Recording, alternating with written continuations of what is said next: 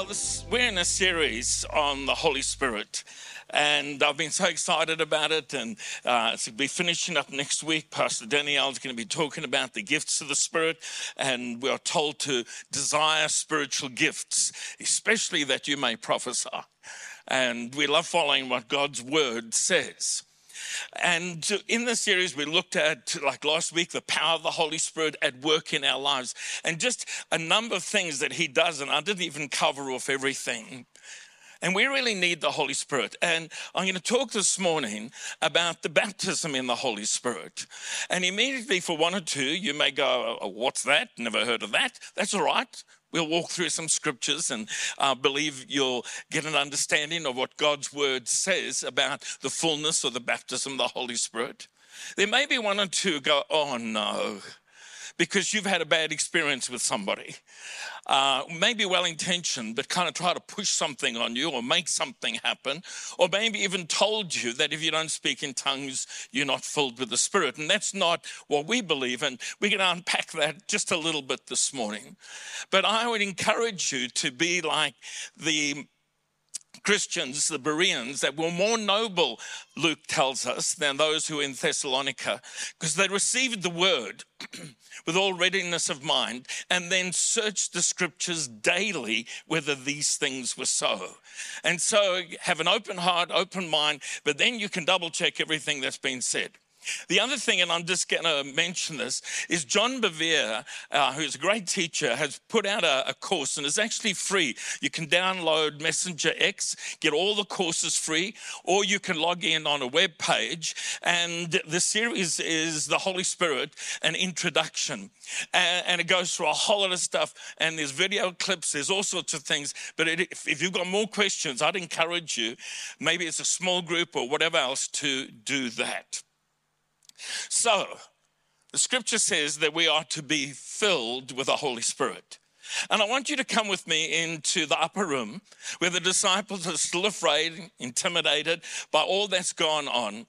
And Jesus appears to them on a number of occasions and speaks to them. And in John's Gospel, chapter 20, verse 21 to 22, it says that Jesus appeared and He said, "Peace be with you. As the Father has sent me, I'm sending you." And with that, He breathed on them and said, "Receive the Holy Spirit." This is reminiscent of what God did at the beginning of creation when He made mankind, when He made Adam, that He formed him and shaped him, and then He breathed the Ruach, the Spirit, the breath of God into him, and he became a living being. And this is the moment of new creation for the disciples. The Spirit comes to indwell them. And all that was accomplished at Calvary and the suffering of Jesus and then the power of the resurrection is brought to bear in their lives. And they are what the Bible says, born again. But He also tells them, and we're going to look at some of these verses, not to go and do anything until they receive power from on high, which is now the day of Pentecost. It's not this event. The scripture says in Acts 1, verse 4 to 5, and again, another appearance of Jesus to the disciples. And it says, and being assembled together with them, He commanded them. Everybody say, He commanded them. He commanded them not to depart from Jerusalem, but to wait for the promise of the Father, which He said, you've heard from me. Jesus talked quite a lot about what the Holy Spirit was going to do. And then He says, you shall be baptized. And the word baptized is to be immersed, to be saturated with the Holy Spirit not many days from now. So again, He doesn't make it as a suggestion. So they are born again, that He has breathed the Spirit in them, just like God breathed life into Adam. And now in the new creation, they are born again. But He says, you're not ready yet to fulfill the Great Commission. Don't do anything. It's not a suggestion, it's a command. He commanded them not to leave until the Holy Spirit had come upon them. So I want to say just firstly, talk a little bit about the baptism in the Holy Spirit, what it is not. what it is not. Number one, the baptism in the Holy Spirit is not a requirement for salvation. There are some people, and I mentioned it in my introduction, who say that unless you speak in tongues as an evidence of the Holy Spirit baptism, you're not a Christian. The Bible does not teach that. Look at this, and there's so many verses I could appeal to, but I'm just going to look at one here. Ephesians 1 verse 13. He says, you were included in Christ when you heard the message of truth, the gospel of your salvation. You were included in Christ when you heard the message of truth. The gospel is the good news of salvation. He says, when you believed, you were marked in him with a seal, the promised Holy Spirit. He's saying the moment you heard the message, the good news, and you responded to it with faith, put in your trust in Jesus as your Lord and Savior, saying he did everything that needed to be done in his suffering and his resurrection, then the minute you believe that, he says the Holy Spirit put a seal on you. He came to indwell you. And all that needs to be accomplished to bring you out of darkness into the kingdom of God takes place as the Holy Spirit applies the work of the cross and the power of the resurrection to your lives. When you believed. And it's the moment when we are saved through faith and the power of God's grace. So the baptism in the Holy Spirit is not a requirement for salvation. And the Holy Spirit indwells you, even if you haven't experienced the baptism, the overflow of the Holy Spirit. The baptism of the Holy Spirit is not a sign that you are more spiritual than everybody else. In fact, you'll see a little bit later, it's actually an acknowledgement of something else. But the baptism in the Holy Spirit, accompanying with speaking in tongues, is a gift from God, and one that God wants us to receive. Acts 2 and verse 38, Peter said, when he'd preached the gospel to all the Jews that had gathered around the temple, and they said, what must we do to be saved? And they said, number one, repent, turn from what you're doing and turn towards Jesus. Number two, be baptized by full immersion. And they did that there's actually pools there where there were ceremonial pools. They baptized people in there. Every one of you in the name of Jesus Christ for the forgiveness of sins. And subsequent to repentance and baptism, this is a New Testament pattern being established here, you will receive the gift of the Holy Spirit. It's a gift. It's not something you earn. It's not something you have to work yourself up into a frenzy about. It's something that you receive as a gift from your Heavenly Father because he loves you and he wants you and I to live empowered lives. The apostles prioritized the baptism of the Holy Spirit. So Philip, one of the early deacons, filled with the Holy Spirit, goes to preach in Samaria. And a whole lot of people get saved. But he doesn't yet understand or isn't teaching on the baptism in the Holy Spirit. So let's pick up what happens. Acts chapter 8, verse 14. When the apostles in Jerusalem heard that Samaria had accepted the word of God, they sent Peter and John to Samaria. And when they arrived, they prayed for the new believers. Notice, they were believers. They had just given their lives to Jesus and they had been baptized. So they prayed for the new believers that they might receive the Holy Spirit, because the Holy Spirit had not yet come on any of them. They had simply been baptized in the name of the Lord Jesus. Now, I want you to notice again, it identifies the sequence. They are new believers. They've actually been baptized in water, but they haven't yet received the baptism of the Holy Spirit. And the urgency with which the early church dealt with this is the minute they hear there's a revival broken out in Samaria and there's believers there, they send to the leading apostles, Peter and John, to go and pray that they might receive the baptism of the Holy Spirit. Now, the journey is about 100 kilometers, and they weren't automobiles. They at best had donkeys, or they walked there. This is quite a few days' journey, because it's important that the early church and us need the empowerment of the Holy Spirit that comes when we are baptized in the Holy Spirit. Let me look at another one just quickly in that regard before we jump into what the baptism in the Holy Spirit is. Acts 19, verse 1 and following. Paul took the road through the interior and arrived at Ephesus. And there he found some disciples. What did he find? Disciples. People who'd put their trust that Jesus was the Messiah. And notice the first question that he asked them. He asked them, did you receive the Holy Spirit when you believed? And they answered, no, we have not even heard that there is a Holy Spirit. So here are some people who are sincere followers, devoted disciples, putting their trust in Jesus, the Messiah, as Lord and Savior, but they have a lack of teaching or understanding about some other things that God has available. Because remember, what must we do to be saved? Repent, be baptized, and then you will receive the gift of the Holy Spirit. And so what does he do? He asks the next question. He said, then what baptism did you receive? And they said, John's baptism. They replied, and on hearing this, he baptized them all in the name of the Lord Jesus. Then Paul placed his hands on them. The Holy Spirit came on them. He already was in them. He's now coming upon them. And they spoke in tongues and prophesied. So the Spirit baptism is an experience that follows conversion.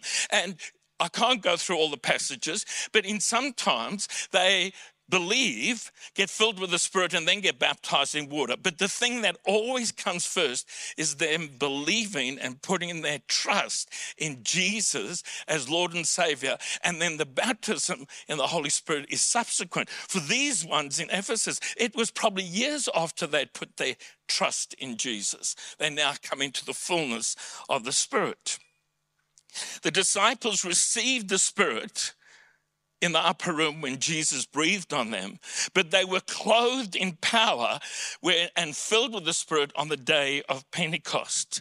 Again, Jesus stressing this in Luke 24:49.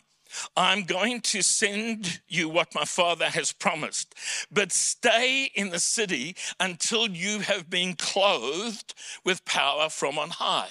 So we see these terms, being filled with the Spirit, being baptized in the Spirit. Here, Luke refers to it as being clothed with power, something that comes upon you, the power of the Holy Spirit upon you, not just his work within you, but his power upon you. So let's talk about the baptism in the Spirit, what it is. I've touched on a few things that it's not. Charles Haddon Spurgeon said, give a man an electric shock, and I'll warrant you he will know it. But if he has the Holy Ghost, he will know it much more. Now, the Holy Ghost is the Holy Spirit. He's not a ghost. He's not Casper the Friendly. It's not anything weird like that. It was just an old King James reference to the Holy Spirit was the Holy Ghost. And Spurgeon, preaching in that time, quotes it in that way. This is not something we could just hope for. This is something we can receive as a gift and be filled with the Holy Spirit and empowered. And if the early church need empowerment, I think we need it just as much, if not more so, in our modern society today. So I'm going to look at not every incident in Acts, we just don't have the time for that, but two, the day of Pentecost and then the Gentiles' day of Pentecost. Now, there's a principle in Bible study and interpretation. It's the principle of first mention.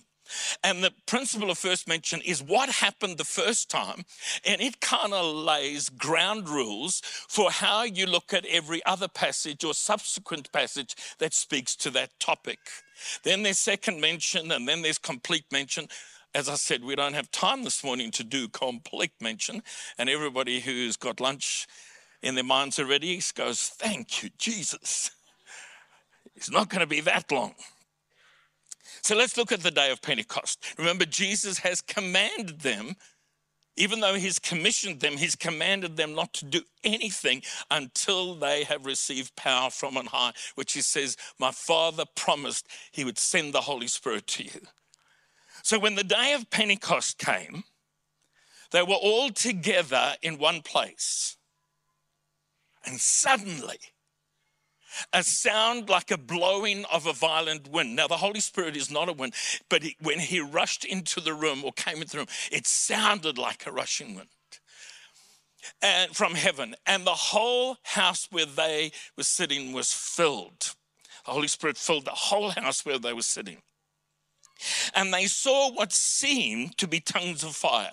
It wasn't literally tongues of fire. We see these pictures sometimes of somebody trying to depict it. But it seemed like this. They were ablaze, as it were, with the presence and the power of the Holy Spirit. And all of them were filled with the Holy Spirit and began to speak in other tongues as the Spirit enabled them. Now, a tongue is just another word for a language. We even use it today, like, what's your mother tongue? And if we went around the room today, we've got people who were born and raised in Australia, good on you, mate. And then there are some of us who came here from different nations. For me, my mother tongue is English with a South African accent. For others, your mother tongue might be Kenyan or Nigerian or Portuguese or Spanish. It's simply a tongue is a language. So it's referring to a spiritual language that the Holy Spirit imparts when you are filled with the Holy Spirit. And just notice this, all of them were filled, not just some of them, and the Holy Spirit began to speak, and they began to speak in other tongues as the Spirit enabled them, as the Spirit helped them. So they had to take a step of faith to speak what was prompted or dropped into their heart or mind. And we'll talk about that just a little bit in a moment. But this is first mention. This is how it happened the first time. And it sets ground rules, if you work, of how you understand other passages. The word filled there in Acts 2:4 simply means to be saturated, to supply to excess, to be influenced with or by something. So filled that you are controlled by it or influenced by it. And the sign of the infilling of the Spirit was that believers began to speak in other tongues. In Acts 2, verse 32 and following, again, Peter preaching and trying to explain what was happening on the day of Pentecost to the crowd that had gathered when these disciples, formerly fearful, now spilled out and speaking in tongues. And this enormous crowd gathered. And after Peter had finished preaching, explaining it all, and all that Jesus had done, there are 3,000 men plus women and children who give their lives to Jesus.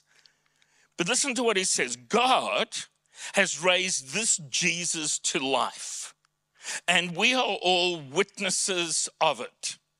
He is exalted to the right hand of God, and he has received from the Father the promised Holy Spirit, who's been poured out.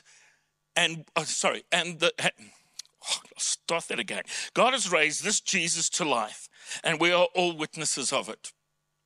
Exalted to the right hand of God, he has received from the Father the promised Holy Spirit, and has poured out what you now see and hear.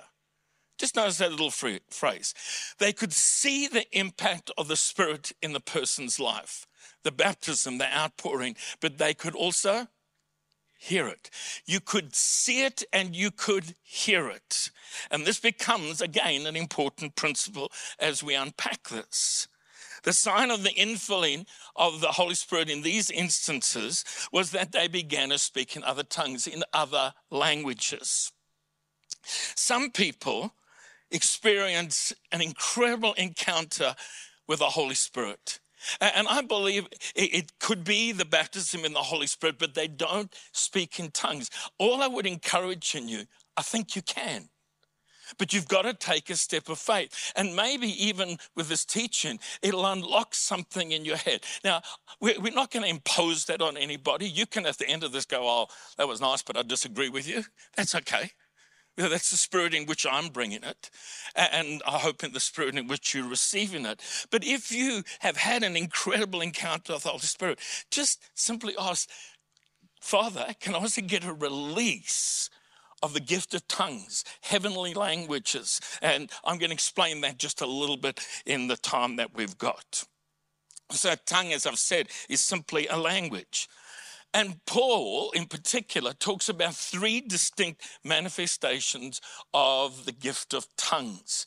And that's where sometimes we get kind of confused and a little bit like, oh, what's he talking about now? And you hear things taken out of a context. So the first gift of tongues that is imparted is assigned to unbelievers. This occurs when the Holy Spirit transcends our intellect and gives us the ability to speak in another earthly language that we never learned. I wanted to just stress that. Another earthly language that you didn't learn, that you cannot speak without a supernatural power of the Holy Spirit at work in you. Paul says in 1 Corinthians 14:22, tongues then are a sign not for believers, but for unbelievers. And he's talking about this manifestation of tongues. Let me just give you another verse in case you're saying, really? You got any else on that? It's exactly what happened on the day of Pentecost. Acts 2, verse 5 and following. Now they were staying in Jerusalem, God-fearing Jews from every nation under heaven. And they heard the sound. This is the apostles, the 120 disciples spilling out from the upper room speaking in tongues. Because they were all filled and they all spoke in tongues that the scripture records. And when they heard the sound, a crowd came together in bewilderment because each one heard their own language being spoken. Utterly amazed, they asked, aren't all these who are speaking Galileans? Then how is it that each of us hears them in our native language? So this is the supernatural sign where on occasions somebody speaks in tongues and they are speaking a language they haven't learned, and the other person goes, how did you speak in that language? I have a friend who was in a meeting who somebody spoke in tongues in an appropriate setting, and it was in perfect German that they'd never learned, and there was a German person that said, man, your German's good. John Bevere tells a story of when he was preaching in Colorado, and it was a large auditorium, and one of his staff members was sitting towards the back and just felt this prompting to speak in tongues the whole way through the message. Now, it wasn't yelling out loud, it wasn't intrusive, it wasn't contradicting the biblical instructions that there are around that sort of thing, but just praying. And there was a person sitting just in front of them. And the whole way through John's preaching, the staff member prayed in tongues or spoke in tongues. At the end of the service, this guy turns around and said, your French is immaculate. I've never heard anybody speak with such an accurate accent. This was a French person and a French teacher. And he said, and what was even more amazing, you quoted verses before John read them. And that person it was a sign to an unbeliever. And maybe if we followed the prompting of the Holy Spirit, we may hear of these sorts of incidents more often. So there's the sign to the unbeliever. Then Paul talks quite a lot in 1 Corinthians about how the gift of tongues should be used in corporate worship. And he always says the gift of tongues needs to have an interpretation. So what would happen is somebody would speak out in tongues in a loud way, because it's now a gift that's been imparted to the church. You'll see, I'll show you that in a moment. But they need to make sure there's somebody who can interpret. Now, this is not a translation. It's an interpretation. And so they could be speaking in a heavenly language, probably won't be in an earthly language, but in a heavenly language, and the Bible speaks of heavenly languages in that way, and somebody interprets. And Paul says it's the equivalent to prophecy, tongues and interpretation.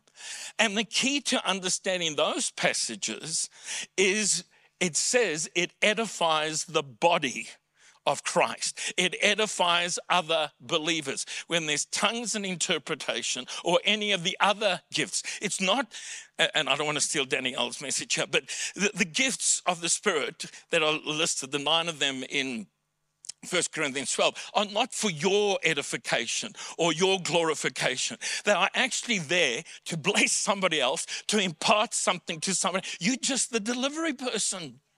So he says tongues needs to be interpreted when it's brought as a gift, and the purpose of it is not edifying the individual, but edifying the body. Listen to this in 1 Corinthians 12, verse 7 and then 10. Now, to each one, the manifestation of the Spirit is given for the common good. Notice, what is it given for? The common good. It's given for others. And then he lists them, and I'm just cutting out the others, not because they're not important, but to another, speaking in different kinds of tongues, and still to another, the interpretation of tongues. In 1 Corinthians 14:5, the one who prophesies is greater than the one who speaks in tongues unless someone interprets. So that, what? The church may be edified. So the gift of tongues for interpretation is so that the church can be edified, built up. It's for the common good, it's not for the individual's good. But then Paul also speaks about tongues as a personal prayer, praise, and language of intercession. And that is a wonderful thing, the ability to pray in tongues in a heavenly language where your understanding is not engaged. We're going to see the Bible actually talks about that. So let's just go. This is the third aspect of speaking in tongues. Tongues as a personal prayer language, as a praise language that can be spoken or sung, and tongues as a means of intercession where the Holy Spirit prays through you. And he's no longer talking now about the public ministry of tongues that needs to be interpreted, or the sign to the unbeliever where they supernaturally speak in an earthly language that they've never learnt. Listen to what Paul says in 1 Corinthians 14:14 and following. If I pray in a tongue, he's talking about a heavenly language, my spirit prays, my mind is unfruitful. In other words, you speak in tongues and you have no idea what you are talking about, but you're surrendering to the Holy Spirit to pray through you and for you, and sometimes intercession for others, which we'll look at in a moment. And the way you understand this is Paul then says this edifies you. Remember, the gift of tongues and interpretation edifies the church. It's for the common good. But this now, he says, edifies you. We'll keep reading. If I pray in a tongue, my spirit prays, but my mind is unfruitful. So what shall I do? He says, I will pray with my spirit, and I'll also pray with my understanding. He said, I'm not going to give up praying in my mother tongue, but I'm also going to use this gift of tongues, this heavenly prayer language, and allow the Holy Spirit to pray through me, to praise through me. I will sing with my spirit, but I'll also sing with my understanding. And occasionally, and I want to get off track here, people say, does the devil understand that tongue? Partly my answer is, who cares? No, get this. It's a heavenly language. It could be possible as you speak in tongues in this way, the devil doesn't understand. It's like a code language between you and God. But I think what's more important is I don't understand. And you go, well, that's a bit scary. No, it's not. It's wonderful. It's incredible. Because I could have just prayed in English, a completely selfish, self-centered prayer. And then I start praying in tongues, and the Holy Spirit says, he doesn't know what he's talking about. Don't give him that, give him this. This is what he really needs, or this is what they're. And to me, that's the wonder of it. And the faith in it, to trust that God is good and what the Holy Spirit will intercede through me and pray through me or praise through me is exactly what's needed in a situation and untouched by impure motive on my part. You may have totally pure motives in everything. I struggle in that area. True confession of a senior pastor. 1 Corinthians 14:2. For anyone who speaks in a tongue does not speak to people. Now remember earlier, the gift of tongues, as in the gifts of the Spirit, is for the common good, does edify the church, is for people. But he's now talking about the personal prayer language. And he says, for anyone who speaks in a tongue does not speak to people, but to God. Indeed, no one understands them. They utter mysteries by the Spirit. And it is an incredible thing to pray in tongues, to praise in tongues. In the book of Jude, only one chapter long, verse 20 and 21. But you, dear friends, by building yourself up in your most holy faith and praying in the Holy Spirit, keep yourself in God's love as you wait for the mercy of our Lord Jesus Christ to bring you eternal life. Notice, again, this manifestation of tongues, praying in the Holy Spirit, does what? It builds me up. And if you do it, it builds you up. This is not the gift to the church. This is God's gift to you. It's also a means of incredible intercession. And I've had the experience, when I don't memorize the tongue that I've got, or the tongues, because there's a few that come out. I just start speaking in tongues by faith, and it just flows. I have confidence and trust in it, in the Holy Spirit, to pray through me in that way. And sometimes the tongue will change, and it becomes occasionally almost a little bit militant or strong or slightly different. And I kind of figure that at that time, I'm not praying for me, I'm actually interceding for something, for a breakthrough. Listen to what Paul says in Romans 8:28. In the same way, the Spirit helps us in our weakness. Our weakness. We do not know what we ought to pray for, but the Spirit himself intercedes for us through wordless groans. And I want you to notice something here. We shouldn't be afraid of this. We pray in this way, or the Holy Spirit prays through us this way, because we are weak, not because we are strong. It's in our weakness. And I know there's times in my life, and I'm sure you've had the same week, say, God, I have no idea how to pray for this situation. I just don't know what I should pray for. Should I pray for this? Should I pray for that? And as you begin to pray in the Holy Spirit in your weakness, when you don't know what to pray, how to pray, actually says, I've got this. Just give me your tongue. Just give me, trust me to pray and intercede through you. Tongue, therefore, affirms our utter dependence on God in all things. I think one of the reasons I love the whole issue of tongues being an evidence of the baptism in the Holy Spirit is because James says, if you can control your tongue, you're a perfect person. How many perfect people do we have here? Never misspoken, got angry, said something you wish you hadn't said, whatever. Of course, all of us, we know that. But when I surrender my tongue to the Holy Spirit and speak in tongues, I actually hand over control of my life in an incredible way to the Lord in that moment, in that situation. No wonder from this perspective, and I've just touched on a few things here. There's so many other verses we're not going to look at today, don't have the time. But from this perspective, no wonder the Apostle Paul values speaking in tongues so highly. And in fact, he says this in 1 Corinthians 14 and verse 18. I thank God that I speak in tongues more than all of you. Paul was committed to exercising this gift that was given to him, the gift of the Holy Spirit evidenced with the speaking of tongues. So, we've looked at the day of Pentecost and a few things that flow out of that. Now we're going to look at the Gentile day of Pentecost. This is shorter, trust me. We're heading in the right direction. It's not going to be as long as what we've just done, okay?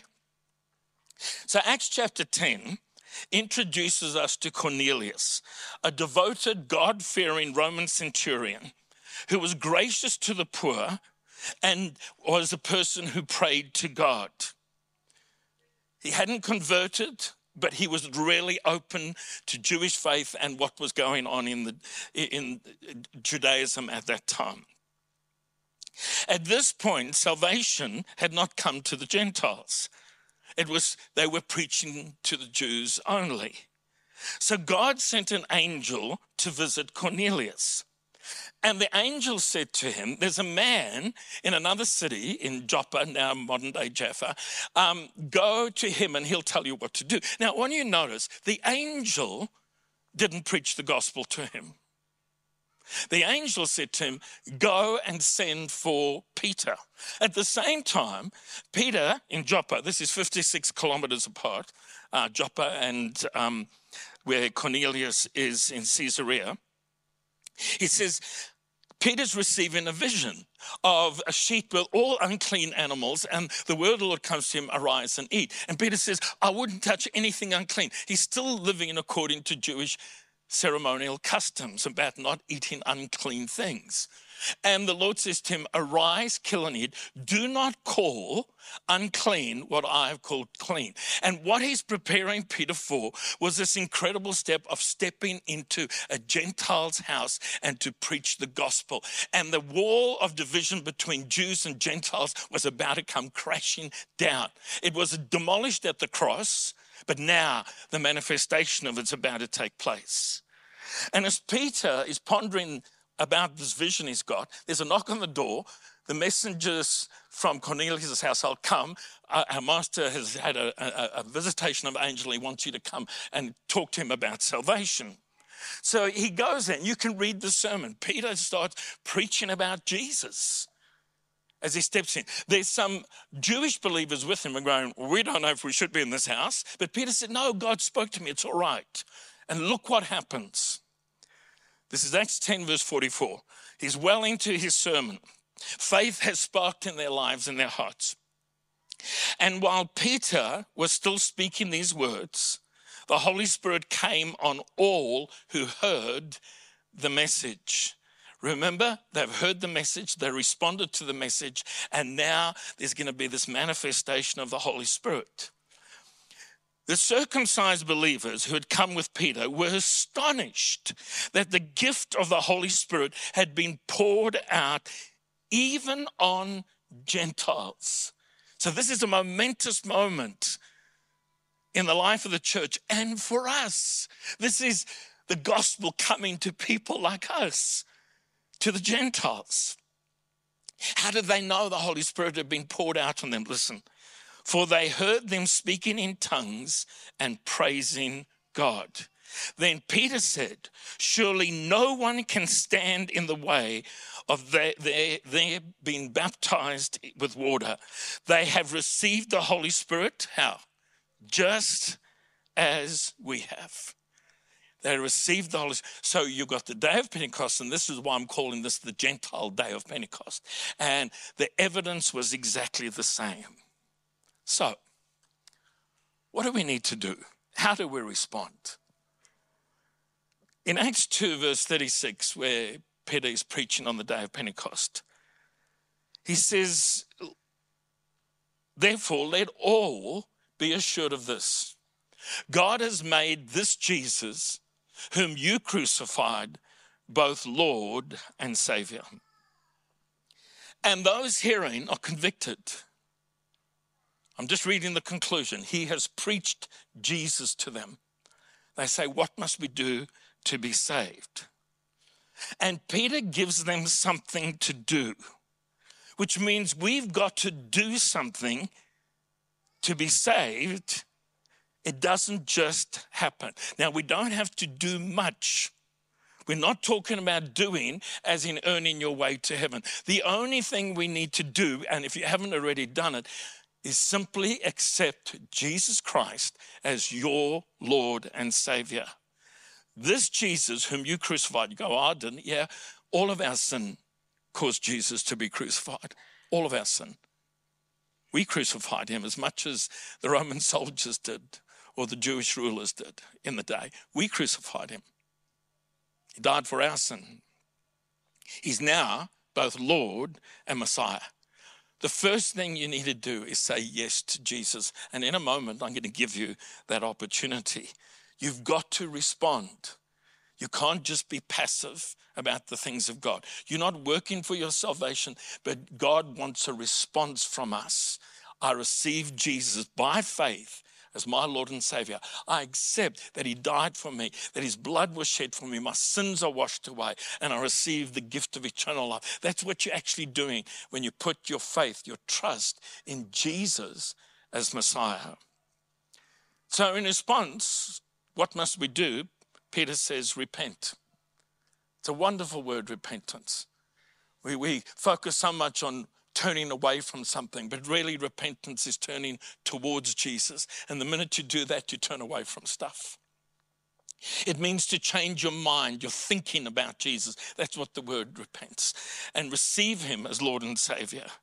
And then he says, be baptized. I want to encourage you. If you haven't been baptized in water by full immersion, you can be. And I'm not going to explain it all now, but we've got a brand new baptismal pool just waiting for you. And it's heated. Got to keep the pastors out of their midweek. It's not a jacuzzi. I've got to no, it will be heated. It's not currently got water in it, but it will be. And we can't wait to baptize the pool by baptizing you. And you can talk to somebody about it. You can scan the code, whatever. We'd love to help you take that step of faith. But notice this, repent and be baptized, every one of you, in the name of Jesus for the forgiveness of your sins. And you will receive the gift of the Holy Spirit. The promise is for you. I just want to dwell on that. The promise is for you. And maybe there's some things that have been said, you go, gee, I need to rethink my experience. I need to rethink my theology on this. That's fine. This is not about creating pressure. We're going to create an opportunity, but I'm not trying to create pressure on you. Maybe you need to say, I need to do that course that John Bevere has so generously given freely for me to listen to and watch and just get a hold of the whole person and the work of the Holy Spirit in a bigger way. Or to talk to one of the team. And you will receive the gift of the Holy Spirit. For the promise is for you and for your children and to all who are far off, all whom the Lord God will call. But the first question is, have you said yes to Jesus?